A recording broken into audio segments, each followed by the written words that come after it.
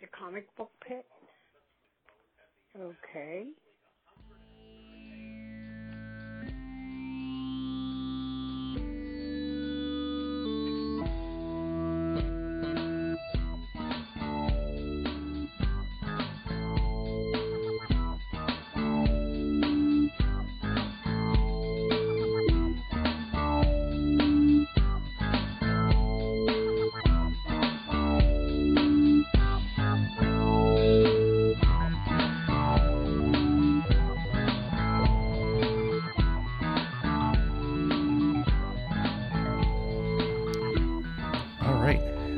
Hello and welcome back to the Comic Book Pit podcast. This is Comic Book Pit number 342, and I'm your host Dan, and with me in the amazing Sorgatron Media Studio, we've got, let's see, wait, where's it? Who we got? Oh, we got Jared. Hi. It's like a surprise. Sorry, I'm trying to remember whose order here. We got Kate. Hi. And we got Link. Hey. And if you're new to the podcast, welcome. We do a lot of comic book conversation. We usually split our episodes up into we've got a review episode, and then we've got a general conversation episode. If you can hear my voice, then you are listening to a comic review episode. So you're welcome. Enjoy. And we're a couple weeks behind. We missed recording here a couple weeks ago. It's my fault. Stupid paid day job stuff. How dare it? I know, right? It's awful. That's all I have to say about that. I know. I have spoken. I've spoken. This is the way. So, but we got some books to talk about. I think actually, Jared, I think you and I are kind of on the same page for A little bit. Yeah, a little bit. on the kind of the. I feel like this is a big one. Yes. Would you say? Yes, I would. Would you? I would say. I would say it is a big one. It's interesting. So we're talking about Superman Heroes. yes. The tie-in auxiliary issue where all the other superheroes react to Superman Right. Yeah, it's kind of like a one shot coming out. Like, Yeah. where he Yeah, it's- reveals his secret identity. And, I was looking at it. Well, here's what, on a personal note, it reminded. I have a very large Superman collection going back to the '90s, and I was, all the other like tie-in issues I would buy, and it just reminded me that I still do it. I still buy all the stupid tie-in issues that are really just there for cash grab purposes. yeah. So I guess now you know how I feel about the issue. Yeah, I had some. I mean, I guess I enjoyed it, but I guess at the end of the issue, I didn't really see a point to it. Exactly. There was really, maybe you can help me out with this, because the whole reason I even picked up this issue in the first place, I guess I would have, but I guess I wasn't made aware of it until that issue of Superman, where he it's that 2-page spread of him with all the other DC heroes, the Justice League, and of course there's Harley Quinn sitting front and center, and it said, there's a editor's note, like, see Superman Heroes for Right. So I'm reading it, and then I'm so like, this book was supposed to tell me while she's in the Hall of Justice. I'm like, oh wait, that was me like jagging on Dan's Instagram. Why this book was supposed? But I thought there would still be something. I thought someone did say like that question would be answered in this book. I don't think it was just me being a smartass in the comments. Well, a little column A, a little column B. I think so. Yeah. But she was in it even less. right. She was in. I'm like getting all excited about this. There was a big group shot, and she's in the background, Far like back. She wasn't Like an as prominent. afterthought. Yeah. And I thought, well, maybe and then the next page, or was it like a 2-page spread of like talking heads, like, Right. And I thought, well, maybe surely we'll see her saying something. Not a thing. We still don't understand why she's there. Yeah, it's like she was just drawn into that 2-page spread in the issue of Superman, and then like afterwards, like, yo, you need to draw Harley Quinn, and so just put her in the background real quick, like that was it. So who knows why she's there? I don't know. It's like She has a movie out. That's why she's there. Yeah, that'll do it. Now, we did find out towards the end of this one shot. Now, this is just to give you a little bit of background. This was written by Brian Bendis, who's like kind of the architect of the whole Superman universe right now, and Yes. and books that kind of filter out from that. And they were just like little vignettes, little 2 or 3 page stories, Right. and one was written by, and you could kind of tell which was written by who. There was Kind of, but it didn't Fraction. flat out say. It did not. You're right. It didn't say like, oh, page 1 through 4 written by Bendis, but Yes. but there was a Jimmy Olsen Superman kind of interaction, and we kind of assume that's written by Fraction. Yeah, because it was drawn By Steve Lieber. It was that creative team. On that. Right. I kind of assume that the Bruce and Diana thing was written by Rucka, Potentially. I guess. But Sure. yeah, like the credits were very vague. Yeah. We saw that Bendis, Fraction, and Rucka were creators, along with artists Kevin McGuire, Mike Norton, Steve Perkins, and Steve Lieber, and Yeah, I'm or, surprised you've gone as deep as you have. Mike Perkins. Well, the reason I remember Mike Perkins' name is because I don't know if you read Captain America when Brubaker was writing it. Yeah. And Steve Epting was the main artist. I did. Mike Yeah. Perkins was a fill-in artist, Okay. and That sounds familiar. and his style was so close to Steve Epting's that it was very flawed. Like, he wasn't aping Steve Epting, but their styles were very similar. Yes. So it was a nice transition from issue to issue. And Perkins does the Lois Lane book. Mm-hmm. So pretty much it was the creative teams from the Superman titles, Lois Lane and Jimmy Yeah. Olsen, which they are kind of like the brain trust of Superman books right now. Yeah. Yeah, the But- committee. I didn't recognize Perkins' art at first because it was so dramatically different from what I'm used to. The backgrounds and stuff look very referenced. Yes, and it was very, very heavy on the inks. It was very Yeah, dark, It's a fair assessment. and not in a good way. It just looked I very did haphazard. seeing Bruce Wayne's kitchen was like so like reference It looked like it was rendered with reference. I was like, oh, okay. I like felt like I was there. right. So while I'm kind of like with one hand like dismissing it as overly referenced, on the other hand, I was like, all right, that's a rich man's kitchen. I get Yeah, it. I yeah. get it. Yeah, but I was in a big house once, and I kind of see it. so I guess we're going to at the end of this issue there was a reference to another one shot called Superman Villains. Yeah, of course. So Can't have one without the other. yeah, so this was like Heroes was supposed to be the hero's reaction to Superman revealing his identity, which I feel like we got very little of, except for that like 2-page spread. Yeah, it wasn't. It was more the decision itself than it being out there, like what it. Yeah, like the what it means for ramifications. there wasn't a lot of takeaways from this. The only thing that really stood out was the low key reference to the Kent being alive again. Mm-hmm. Where Batman made the reference that your parents' farm is off the grid. You know. Yeah, yeah, and that was a weird bit of dialogue because he said something like, "As long What as are we they talking about again? Yeah, as long as they don't touch. as long as anything. they don't touch anything." I'm like, "What does that mean?" And he's like, "What are we?" It was like a little goofy, like Like it was a joke. It was a Bendis being funny with Yeah. Batman type thing. Yeah, I feel like this was the first time that like the Bendis and his style of writing didn't really match up. It didn't really fall on He came out the gate swinging hard, but I've noticed a diminishing return. kind of a drop off. Yeah. Yeah, I was of course as a Justice League International nerd, and I posted this on our social media when I saw Booster Gold and Blue Beetle standing there together. Mm-hmm. I got like an instant I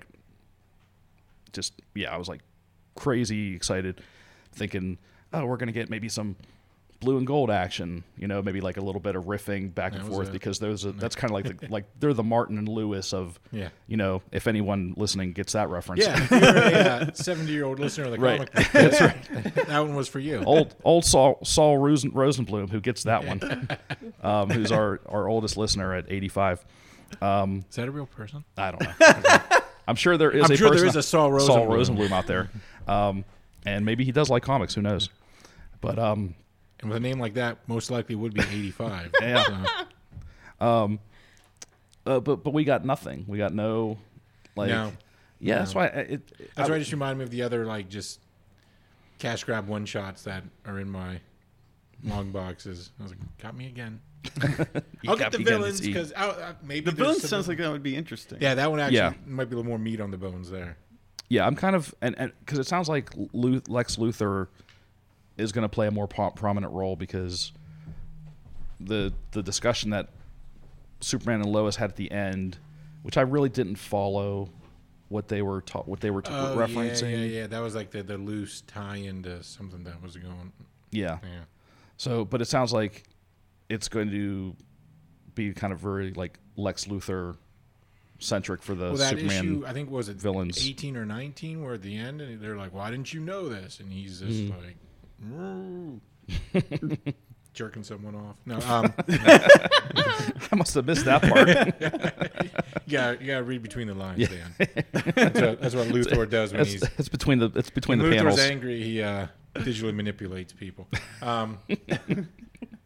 No, it looked like it was much. Yes, I agree. A little more focused on Lex Luthor and why he didn't know that his arch nemesis, who it was. Yeah, I mean, and there were, and to be fair, I felt like there were some bright spots to this issue. It wasn't garbage. No, it wasn't. I thought a lot of the art held up. I'm a big fan of Kevin Maguire, so anytime I get to see him doing, current work, I'm excited. I'm excited to see his work. I'm excited that he is still, relevant in the industry. There was that little 3 or 4 page story of Superman visiting his high school teacher, his old high school teacher. Yeah. I thought that was pretty. It's cute. It was pretty cool. Yeah. So overall, I mean, it wasn't like, like you said, it wasn't garbage, but I felt like it still left us with more questions than answers. Yeah. So it was a cash grab one shot. Yeah. Let's just call it what it is. Yeah. So. Yeah. And we'll pony up for the next cash grab one shot. Yes, we will. Yes, we will. Not learn our lessons. Yep. You had another book to talk about, right? I did, and I actually have a comment on the last episode you had with John Angle. Okay. About artist Scott Hepburn's credits, and Dan, you are correct. Scott Hepburn is the artist on Revenge of the Cosmic Ghost Rider. Okay. Issue number 2 of which I read this week, and I highly enjoyed because of the artwork of artist Scott Hepburn, who I'm led to believe will be a guest at this year's Three Rivers Convention at the David R. Lawrence Convention Center in downtown Pittsburgh, May 30th and 31st. I enjoyed the way that just rolled off your tongue. But you are correct in all of that, yes. What I like the most about, the story, the writing is whatever. The story is just like Cosmic Ghost Rider with some kid. Mm-hmm. From Avengers Arena. Oh, is it? Yeah, it's one of Dennis Hopeless's older original characters he made. Yep, Cammy. Okay. Oh, okay. I vaguely remember. Yeah. Yeah, she was like one of the new people that he was like, here's, you're on Murder Island with all the other young teens. I read the first issue. I haven't read the second issue yet. Well, I'm not really here to comment on the story. It's the art I'm commenting on, and specifically the character design is out of this world. It's like all space aliens. So like, there's like one human-looking person. That's that Cammy lady. Mm-hmm. Ghost Rider when he's not Ghost Rided out. And for most of the part of the book, he is in the Ghost Rider form. Mm-hmm. And then all the space aliens. And then there's a big bad in the book who just was the one where it stopped me in my tracks, and I just stared at it because it was such a beautiful character design. Oh, okay. And he's got like a little bit of that cartoony look, which I love in comics. It's got that little bounce to it, and just so I particularly enjoyed it for the artwork and the different character designs of all the alien characters. And just what's the overall? Because I haven't followed this series. I think Frank comes along Cammy and is trying to keep Cammy from going down a bad path. Okay, it's pretty basic. Yeah. Okay. Yeah, that's not setting the world on fire, but he's Cosmic Ghost Ridering. Yeah. I think I only read the first the original Cosmic Ghost Rider miniseries and didn't realize there was a follow-up. Yeah, skip the stories of the Marvel Universe. Yeah, that was not great. It's fine. Yeah, I got laughs out of it. Yeah. You get laughs. Go digging through dollar boxes. Mm-hmm. Get it that way. Mm-hmm. Spend $5 on it. Don't spend $20 $25 on it, like I did. Yeah, definitely. That's fair. Yeah. Yeah. But the new one, get that one. Like I don't know. That one's worth it. So I was thinking, like, Marvel books, the only 2 Marvel books I buy are Spider-Gwen and, like, Cosmic Ghost Rider books. That's where I'm at now with the House of Ideas. I was gonna bring up real That's quick. where a lot of my stuff is. Because you the last time you were on the show, you mentioned that Ghost Spider, right? Yeah, it's Ghost Spider. Ghost Spider is one of your. I'm always going to call it Spider-Gwen. Yeah. I don't care. Yeah, Ghost Spider, Name it what you want, Spider-Gwen. Marvel. I'm calling it Spider-Gwen. Because that was one of your few books. I thought, you know what, if he's reading that, it must be pretty good. I'm going to try it out. And I think I found the first issue on Comixology like cheap, and I thoroughly enjoyed it. Yeah, I thought it was like really good. I think I'm going to keep going with it. So I thank you for that unknowing recommendation. I'm glad you enjoy it. That was it was good. Yeah. I did enjoy Ghost Spider. And having not read Spider-Gwen for probably 2 or 3 years. I mean, I think I read her first solo series when it first came out, and then they rebooted it with like they called it like the radio series. They called it like the radioactive Spider-Gwen or something. They played with that. Yeah, they played with the a little bit. There was a little bit. But it didn't really stick. A lot of stuff swapped around when like Spider-Verse happened, I think. Okay, so there was the first one, which was like 10 or 12 issues, and then they rebooted it, and that one ran for a little, like the 25, 26. And then there was a third one, like Spider-Gwen, the Ghost Spider, because they really are trying to push this. We'll call her Ghost Spider. Because when she's in like, I guess because when she's not on her Earth, she can't be called Spider-Woman, so. They came up with Ghost Spider. It's a branding thing. Yeah, and then the toy lines for there we go.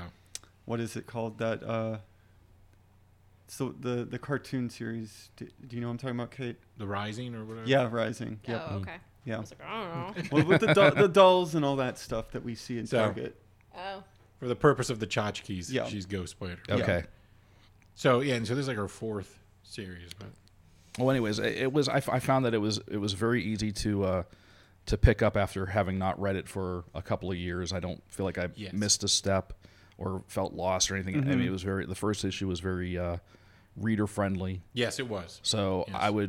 I would echo your enthusiasm of that book, and if you're looking for a good book like that is like Spider-Man adjacent, but without like having like the heavy continuity or whatever of Spider-Man. This is a good. All the pieces are on the board and all in play, and they do it all deftly within the context of the issues. Mm-hmm. You see the interpersonal dynamics, the dynamics with the bad guys, the threats and all that jazz. So very well done. I like it a lot. I still love that they have the band, the Mary Janes. Yes. I still love that. That's a great. That's a very crucial part of the whole thing is the drama of keeping that band going. Right. Exactly. All right. So what about you guys? What have you guys been reading? Who's up next? Do you want to take it? You can go. Okay. Well, I mean, we both read. Basically the same thing. Yeah, we no both. one's surprised. Yeah, we both read. To throw it back, I guess, to Harley Quinn.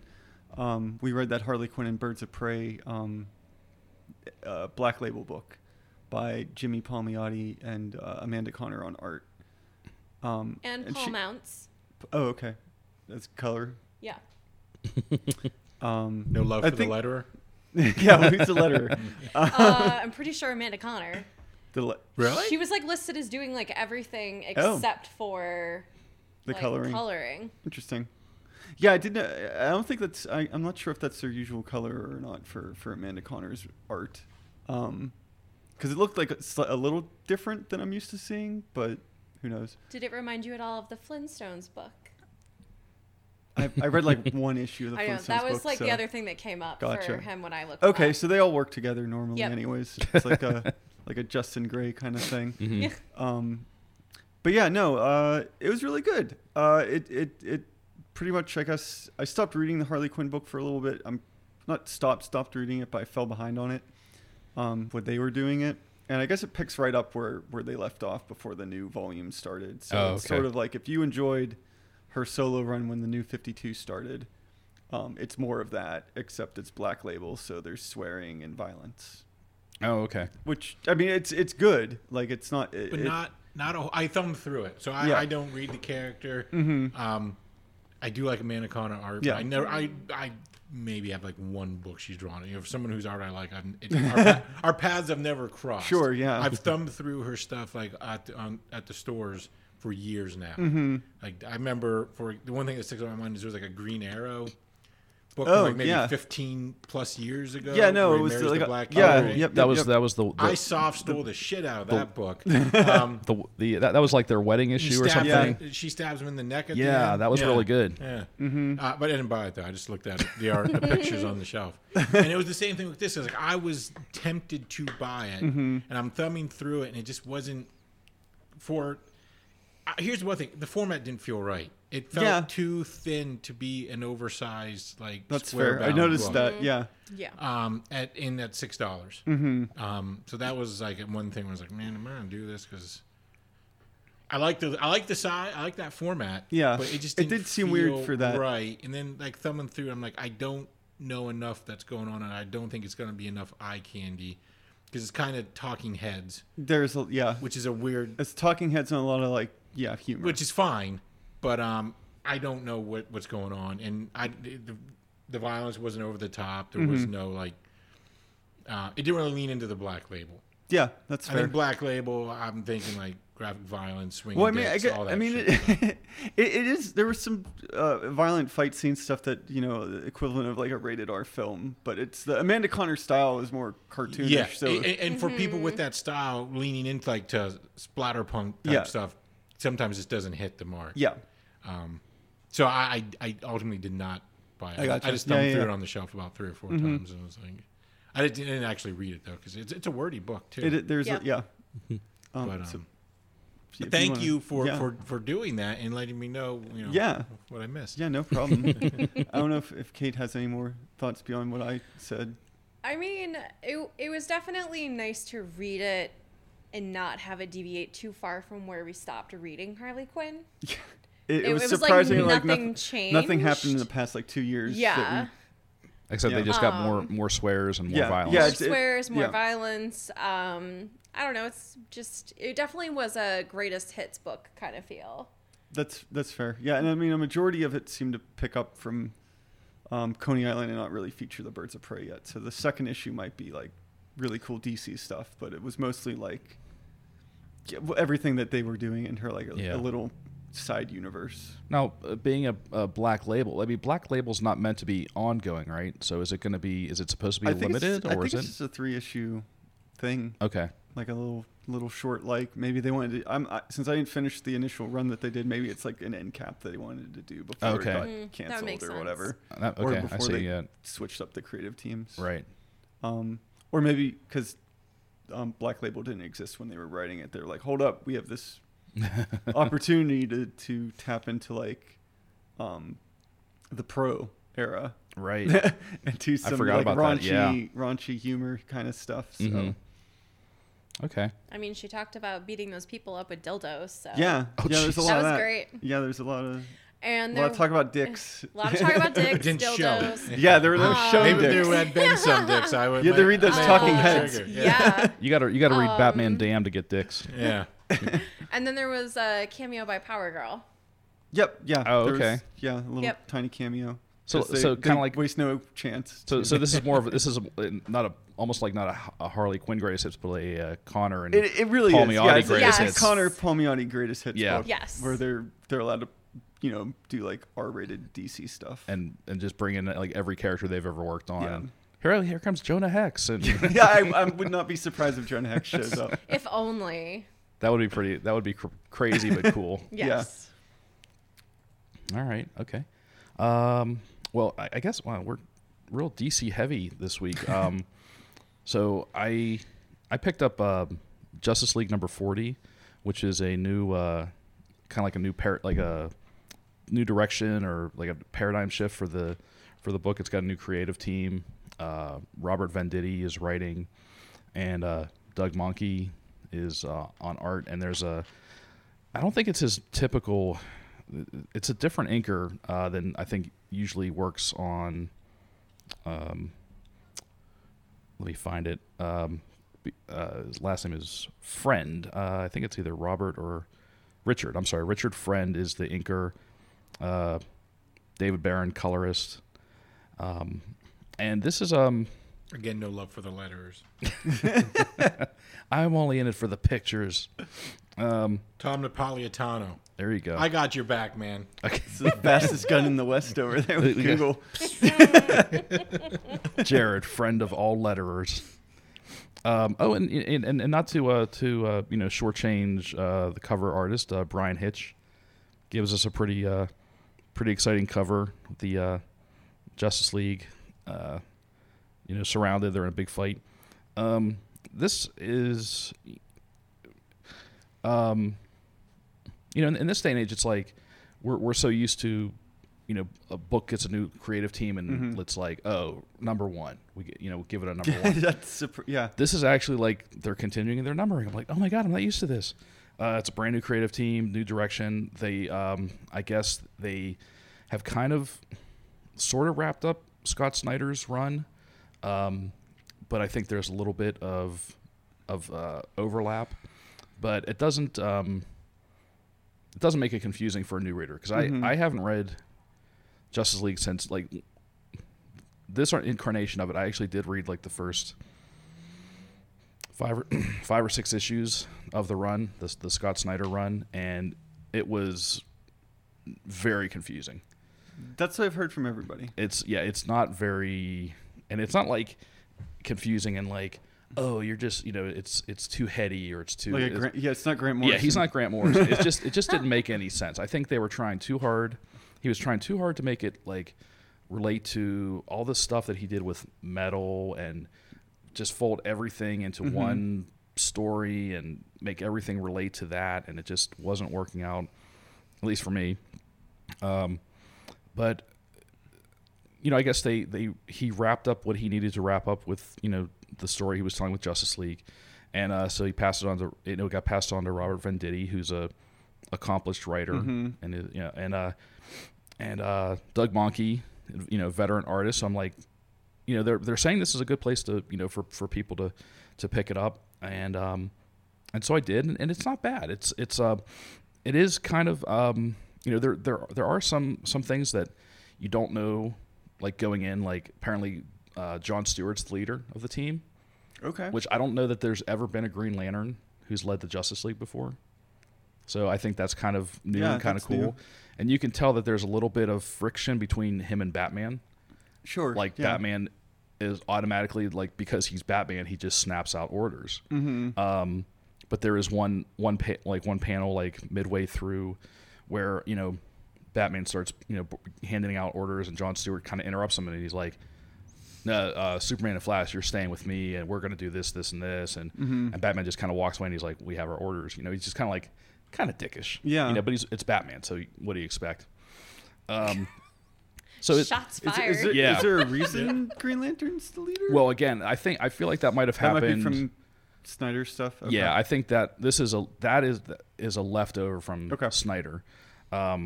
And basically what you have here is just it's a Daxamite invasion story. The Daxamites are led by the Eradicator, and because apparently Daxamites they're Kryptonians with the vulnerability to kryptonite bred out of them. And so they're like... Aren't they allergic to lead? I don't know. That didn't come up. What was Mon-El's Achilles heel? I think it was lead, because they that's what they did in Supergirl. They put it in that, not lead, something they put in the air. Well, they do have some poison him. Oh, well, there is something about our atmosphere in this issue where, like, because there's a Daxamite who crashes to Earth, and that's what starts off everything. Okay. And it's a Daxamite that John Stewart remembers from his time out in space. And this Daxamite is like he's a politician, basically. He was at one point like a Green Lantern who worked with John Stewart, and that's how they knew each other. But now he's a politician who has come to Earth to warn us about this Daxamite invasion, with the Eradicator leading the charge. And he immediately like has some sort of like the Daxamite equivalent of like an asthma attack or something. So they have to take him back to the Hall of Justice, and they put him in this container like it's Tupperware. They put him in break out the good Rubbermaid. Yeah, when it burps shut, you know he's sealed in. So anyways, they determined that they asked Superman, like, what are your weaknesses other than kryptonite? And he's like, well, magic kind of sucks. Yeah. So they're like, well, Justice League Dark is not available. They're off doing whatever they're doing. And so Batman flies off to London to find Madame Xanadu. And that's kind of where the issue ends in a kind of a simultaneous way, where the Eradicator and the Daxamites they show up and they're in Metropolis, and Batman is in London, basically like being he's all like tied up with these like magic tendrils from like Madame Xanadu, who's like doesn't trust him or doesn't know what he wants, and so it's so that's kind of where it's at, and it's the story's not. It's pretty standard, but it was good. It was interesting enough for me to, I guess, keep going. I will say the one thing is I feel like that the art was not serviced well by the inker, and it almost looked like, even though it was like the same inker, it some places it looked like it was two different styles of inking. On some pages, it looked very much like what you're used to seeing Doug Monkey being, the inking style. And then in some pages, and for some reason, specifically Superman, he gave him like a real, like a scratchy type of inking style, which didn't really serve the art well. Whereas I think Doug Monkey, because of his big blocky figures, he gets a more like his inking he's inked more in like a solid inking style. You know what I mean? I do know what you mean. And there are some pages in here or some panels where it's very just very scratchy and doesn't really serve the art well. So hopefully they get that worked out. I'll probably keep trying. I'll probably keep reading this though, because I feel like Justice League is one of those books that, for me personally, it's always been like the Avengers. Like, I feel like I want to read a big team book, whether it's the Avengers or Justice League.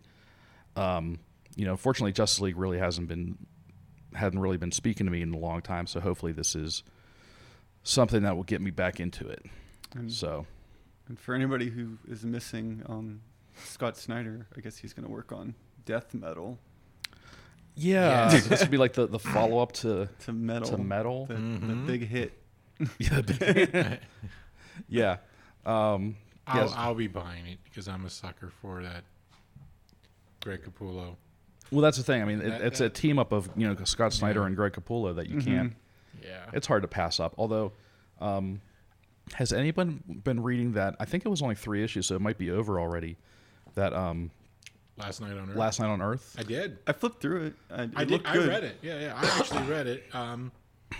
Started out a little weird, but then got better as it went. I think it's over. It kind of had a weird. It was only 3 issues, right? I'm assuming. You're like, I only bought 3 issues. Yeah, whatever's been It just ends. Yeah, I guess. It just kind of ends. Okay. I only read the first issue, and I was just kind of ambivalent about it, so I didn't keep going. The first issue is not representative of what it is. Okay. I think it's kind of, you're right. Scott Snyder kind of, my beef with Scott Snyder books are he asks big questions but doesn't deliver big answers. Okay. He asks big questions and just kind of like, that's fair. It's this. It's like, so I think my takeaway on this book was that the Batman in question was one of the Batman clones. Remember, like in the Batman run with Scott Snyder and all that, he had like that machine that would clone. Yeah. Him, and then like give him the memories up to like age 27. Yeah. It was one of those. Interesting. Like, so the real Bruce Wayne was like long. Oh, the real Bruce Wayne was the bad guy. That's right. Okay. Spoiler alert for everybody. All right then. Yeah, okay. The old grizzled beat up Bruce Wayne was the bad guy. And then so the Batman in question that was, was one of the clones out there. Is that like the Batman who laughs? The Batman in question? The Batman in question. The Batman yeah. And he insists on being called that. The Batman in question. The Batman in question. That's one of the death metal tie-ins, the Batman in question. Yeah. And it's not Bruce Wayne as the question. It should be. It's the Riddler as the question. Yeah. As Batman. As Batman. He's suffocating under 3 masks. He just keeps pulling mask off after mask. All right. Did you guys have another? Yeah. Yes. Okay. Yeah, I'll let you take the... Yes. I have all the deets pulled up on my And phone. the letterer. And yes, Letters and Design by Krista Meisner. It was a couple years ago we played a video game called Read Only Memories. Yep. And now there is a comic book by IDW. Yep. And for anyone who is familiar with the video game, this is centering on the character of Lexi. And I'm not exactly sure how many issues it's going to be. I think it's 4. Okay. 4 or 5. But it's written by, I'm not going to pronounce. Thank you. I'm not going to pronounce any of these right. Okay. Do you know how I don't know how to pronounce pronounce. I don't know if names? that's how you pronounce it. But Scene that's and Grace and art by Stefano Simeone. There's also a short story by Mary Kenny, and I'm not even going to try to say the artist's name. Yeah. Yeah. It was really good. To give it a brief explanation of what it's about. So at the end of the game, one of the endings you can get is you restore, or you give all artificial life sentience. Like they're no longer, the singularity occurs. They're all their own people now, and it's society's sort of getting through that right now, like figuring out where their place is and where AI's place is. And the one big thing that this is about, Lexi is a private detective that's investigating a missing person who was I guess the person's robot, their AI companion fell in love with them, and then they went missing. And so the AI companion's like, oh, the person that I'm in love with is missing. Help me find them. And then it's sort of like navigating this weird, like twisty turny, it's like a basic noir kind of set up in like a cyberpunky, not like crazy cyberpunky, like Blade Runner or anything, but like a sci-fi kind of setting in like Neo San Francisco. Oh, okay. Yeah, it's really cool. The art's really loose. That's the best way I could describe it. Like That's a good way to describe it. It's just if you want to pull it up on your phone and show them.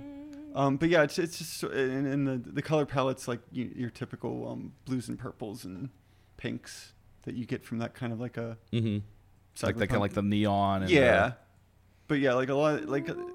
Oh, okay. Yeah, and but yeah, I mean, in terms of like people and stuff, it's really loose and like interpretive feeling. Like it's kind of hard to. It's not what I expected, I guess is the best way I can put it. I don't dislike it, but it was not what I expected. It worked though. It does work really well. Okay. And I am really happy that Cena Grace got to work on this. Read Only Memories was created by a group called I think it was Gamer X, like GAYMERX, and it was like an LGBTQ inclusive game that they were making that was like very diverse. But Cena Grace was the guy who wrote Iceman, like the solo series. Okay. And I think a few other things he tried that to was write. the series that, like after Iceman came out. Yeah, after Iceman Okay. came out, and I know that the writer is also gay himself, so it was like it all kind of worked out. And I know I think he kind of burned his bridges with Marvel afterwards. Like, I think there was like after that book got canceled or something. I don't even know if it was supposed to just be 6 issues or what, but he definitely did like an open letter thing that was sort of like Marvel editorial was not keen on doing these kinds of books or supporting them. And so I'm glad that he found something else that he enjoys doing, because I know that the stuff that I've read from him has been really good, but I guess it was always a struggle for him to do diverse type books because I don't know if they didn't sell well or if they didn't meet certain Disney established status quos or whatever, or who knows. Yeah. But it was nice to see him get on a book that embodies his values, I guess. Okay. Yeah. So when you guys mentioned that this was a book that you were going to talk about, I looked it up real quick in that I saw the cover of it, and I'm like, that looks kind of interesting. and I think we got a review copy of it. Oh, okay. I think because was it from IDW? Yep. Yes. Yeah. Then we most likely got a review copy of it. So I was going to look for it. I didn't get a chance to, but I want to. Would you say, like, do you have to have No. good knowledge of the game? You can just go into it and read it? Yeah. or- No, I think you could just go dive right into it. You have Okay. 2 issues. Yeah, it Yeah, there's basically 2 issues right now. it just reads like a noir, so it's Okay. fine if you don't know the backstory of the game. Mm-hmm. Okay.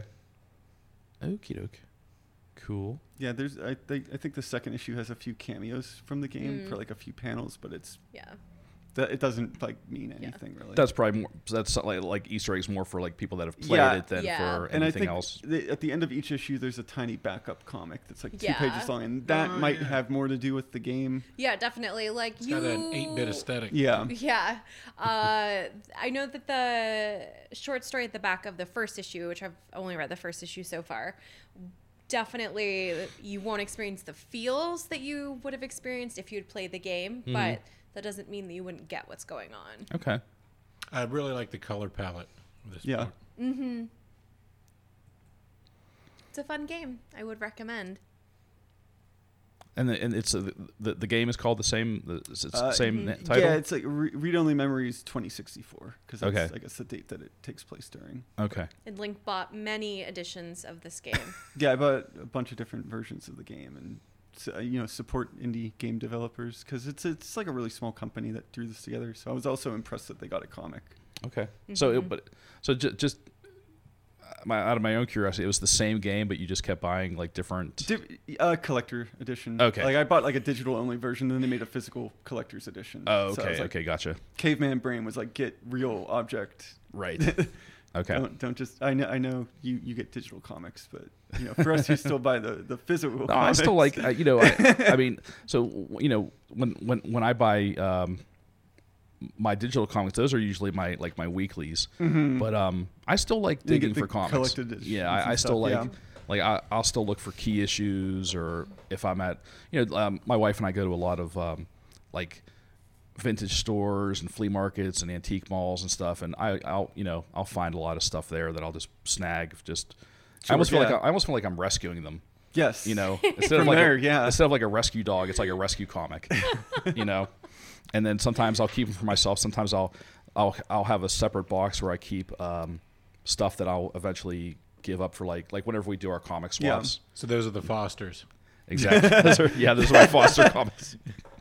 Yeah, I give them a nice warm home for a while, and then I send them off to another family Get or them, another get them nerd. house ready and Yeah, I clean them up. I rehabilitate them and put them in a fresh new bag and board. and get this copy of Captain America and the Falcon ready to go to its forever home. There you go. There you go. Yeah. Speaking of which, what do you think about Bart Sears coming to Three Rivers Comic Con? That's a big name from our youth. Yeah, I had to call, I'll say uh, from the well, 80s and 90s, yeah, and even bring- into the 2000s. I bring think. my Brutes and Babes Wizard to get. Oh, you still have that? I do still have them. Yeah. Okay. I managed to snag a copy of Justice League Europe #1. Mm. Oh yeah, I think I have a couple. I have So, a couple of those. I'm gonna probably get him to sign that. Yeah. What I am excited because now all my books are here, like the books from. Oh, that's my right. You youth said you are- transported the them entire- from my parents home. Did credit where it's due? My parents transported the 9 long boxes. Nice. down. So what I am most keen to take down and get signed is my Electric Blue Superman. And get it signed by Ron Friends. Oh, nice. Yeah. Okay, that's very And cool. then I do want to ask him what it was like to get to draw these iconic characters, but not in their iconic costumes. Mm-hmm. Because they give him Spider-Man, alien costume. You get Superman, That's right. Electric Blue. You know? Yeah, Thor in his armor. He did armor. I'm sure bearded Thor. those are the two that I know. I mean, I'm Yeah. sure the list runs deep. Yeah. Well, that's funny because I have and I may have posted a picture of this. I found this issue of remember Marvel Age? It was like the Marvel I kind do. of I do. magazine / Yes. comic, and there was this cover that it was like this. It was all characters from like the mid to late '80s on the were on this cover. It was like this, and it was done by Ron Friends, and it was this great cover, but it had like it was like Captain America as the captain in that uniform. Oh, yeah, It was Spider-Man in the black costume. It was bearded, armored Thor. It was Iron Man in his red Centurion armor. Okay. So it was all these. So it's kind of funny what you said, because he drew all these like iconic characters, but not looking like they look. In their iconic style. Right. So actually, that's a good. I should probably take that and get him to get Ron to sign that. That would be pretty cool. Let's see. I was going to mention real quick. Oh, God, it's another DC book. I just realized, and it's a Bendis book. I'm still reading the new Legion of Superheroes. I don't know if anyone else is still reading that. I'm behind on my Superman stuff, but I do want to read it. I don't really have much to say about it other than it's 3 issues in and I'm already confused. Yep. Okay. I then feel maybe like I won't stick around that long. well, We'll you know, see. it's just it's such a big cast of characters. Yes. Yeah. And that's always been one of my big knocks against Bendis is when he writes large casts, it just doesn't work. Mm-hmm. And I'm gonna keep going with it just because I feel like they still haven't gotten to the meat of the book, like why this book even exists. Like, I mean, and I think it's a running joke, but they keep saying that like Superboy hasn't completed his orientation video yet. Mm-hmm. And I feel like that's kind of important because I feel like that's as important for the reader as it is for the character. Yeah. Like to understand what in the hell is going on in the 31st century or whatever, you know, because none of it makes any sense to me. Yeah. It's there's too much going on. There's too many damn characters running around. They all speak the same because it's Bendis. Yep. They all have the same voice. The only thing that's still kind of saving it for me is the Ryan Sook art. Mm-hmm. But you know, eventually that's not going to be able to. That's not going to save it. Yeah. You know, so I just didn't know if anyone was still keeping up with that. I was just curious about that. The one thing I wanted to since we're keeping up with stuff, did you keep up with that G.I. Joe book?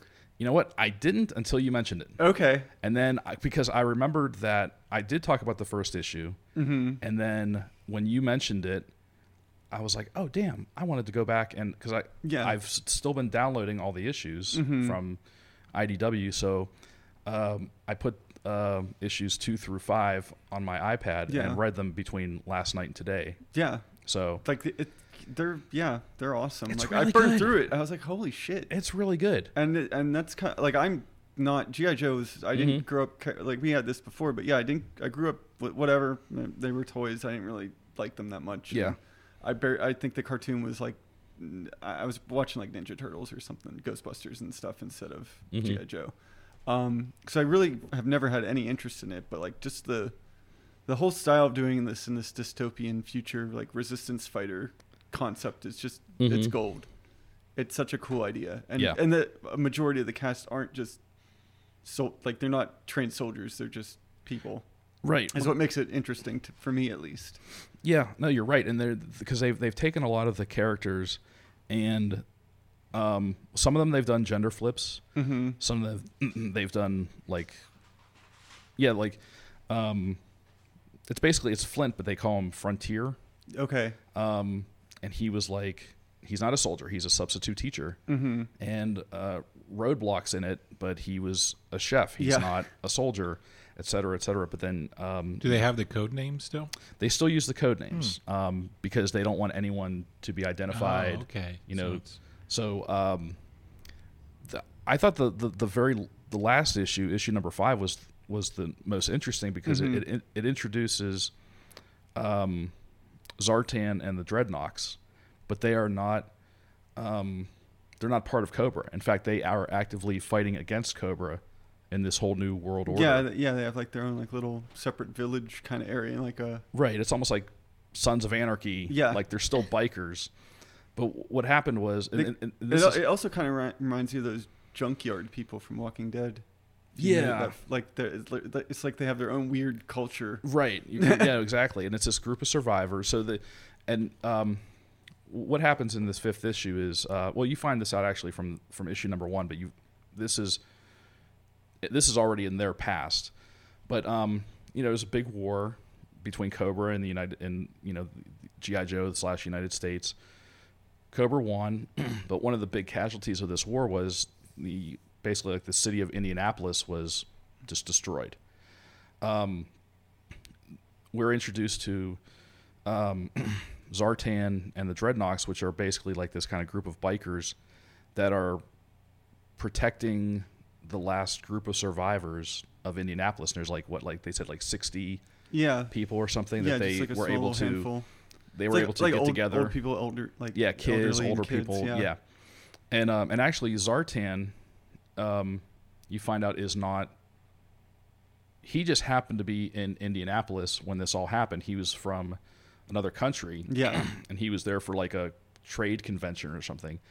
But he just kind of became like a leader by default. Like he was able to, rally all these people and get them together, and he doesn't look like Zartan. Like he's not wearing like a weirdo mask and a weirdo chest plate, and the Dreadnoks just look like bikers. Yeah, and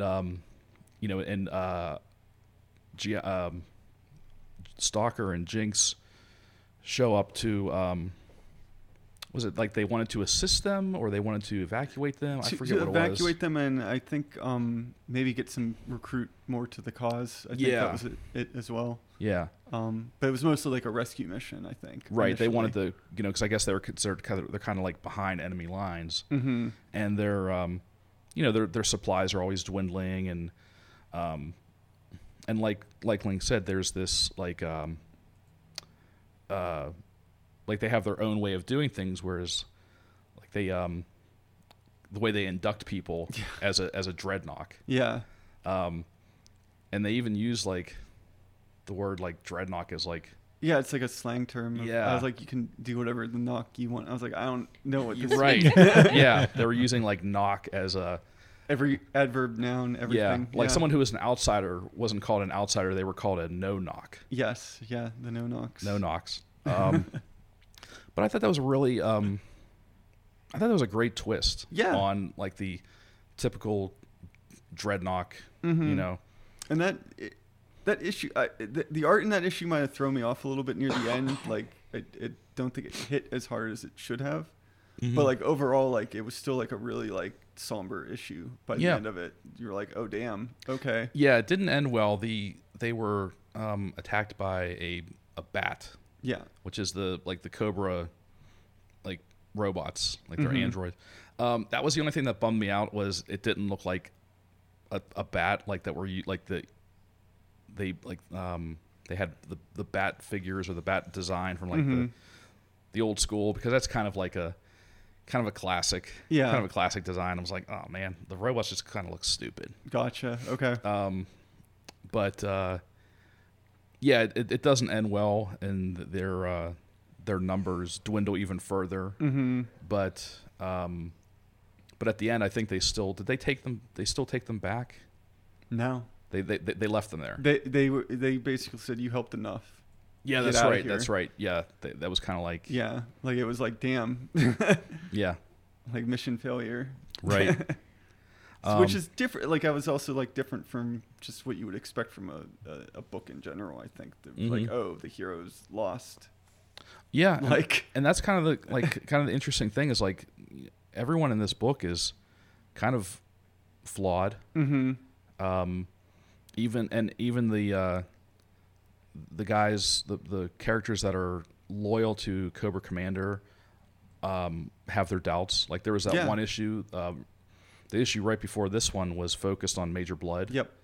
And how he is conflicted. And that was really good. Yeah, that was a pretty good issue. But yeah, it really is a different type of G.I. Joe. Yeah, I'm glad you're enjoying it, because I feel like it's different enough for someone who like you that's you didn't grow up with it, but you can enjoy it, and it's different enough where someone like me who grew up with G.I. Joe, it's fun to watch them change things up. Like there's still a lot of familiar faces. Like there's still Scarlet and Stalker and General Hawk and a lot of other characters. We haven't seen Snake Eyes yet. No, yeah, I keep waiting for that. Yeah, I keep waiting for that too. So I feel like that'll be interesting to see. Like, okay, what are they going to do with Snake like Eyes? a cool version of that. Yeah. He'll just still be a robot ninja. That's right. And I do like the. I should probably pull it up real quick. I do like the art, but it's it is a little. Sometimes it's like it's a little too not cartoony, but like too flat. Yeah, that's a good way to put it. There was the one part where I think it was Zartan was getting beat up by the bat, and he was just, the art did not reflect what was happening. It looked like he was getting punched, but he was smiling, but he's supposed to be grimacing. Yeah, but it was, and then I don't know. Was this the person? The artist's name is Chris. I guess it's pronounced Evan Hui, Evenhuis. Was he the person that did the Mockingbird? That series that didn't last very long, but it was like 7 issues. Or I think you're right. I think that is the art. It's at least a very Mockingbird. It's at least a very similar style. Mm-hmm. The writer is Paul Allore, who I've never heard of. Yeah, I'm not familiar with that person's work, but it's really good. Yeah, I would recommend this to anyone if you're a hardcore G.I. Joe fan, or if you are just have a passing interest like Link. Yeah, it like as an outsider, it reminds me a lot of like on Amazon we've been watching like Man in the High Castle, and it's that same kind of vibe of like resistance fighters behind the lines taking on essentially Nazis. Right. Yeah. And this is neat because like I said, like half the characters are not trained military. They're just everyday people that are being trained, not necessarily to be soldiers, but to how to set a bomb, how to recruit an asset, how to do field, how to do field first aid, like just or just basic spy stuff. Even just be like, hey, run this diner, and just keep us in the loop. And the other thing I like that they're breaking the team up into like small units, which I thought was pretty cool. Yeah. So like each issue's done a good job being like initially you think, oh, it's this new guy that they made, this Tiger guy or whatever. He's the main character, but he's only in like half the issues so far. Yeah, I think so. It's nice to see it all split up. Right. He was. I think he was our way in to this world. He was our our eyes, as a fresh face into this whole universe. But it's nice that it's not completely focused on him. So, anyone else have anything? Comic wise? Yeah. No. Everybody looks up from their phone after we're done talking about G.I. Joe. You're like, are you nerds done yet? What? I was sleeping. Okay. Well, I guess that's about it for this episode of the Comic Book Pit. May I just throw a shout out? Oh, please do. A little self-plugging with the 7x7 comics.com. Absolutely. That season's still going strong. Myself, the Duke, Sean are part of it. Friends of the show, Ian Sharpley from McSauce, Barry Link, Mikey Wood, DJ Kaufman, all doing daily comics. 7x7comics.com. Do it up. Yeah, man. It's good stuff. I'm still following it. Despite the inclusion of I'm kidding. No, it's great. I'm really happy for you guys, like you, for the new additions of for you and Barry. I think that's awesome. It really is. It's like a who's who of local Pittsburgh comics talent. So yeah, absolutely. Check out 7x7comics.com. Chances are you're going to find something there you're going to like. So Okay. Anything else? That's it. You guys are good? Yeah. All right. So this has been episode 342 of the Comic Book Pit podcast. I'm Dan, and with me we've got Jared, Bye. Kate, Bye. we got Link, See everybody. and again, I'm Dan. Thank you for listening, and we will see you next time.